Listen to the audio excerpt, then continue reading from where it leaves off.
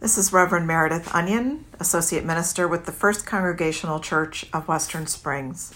I offer you this prayer written by Douglas McElvey. Now we turn to you, O God, in this season of our common distress. Be merciful, O Christ, to those who suffer, to those who worry, to those who grieve, to those who are threatened or harmed in any way by this upheaval. Let your holy compassions be active throughout the world, even now, tending the afflicted, comforting the brokenhearted, and bringing hope to many who are hopeless. Use even these hardships to woo our hearts nearer to you, O God. Amen.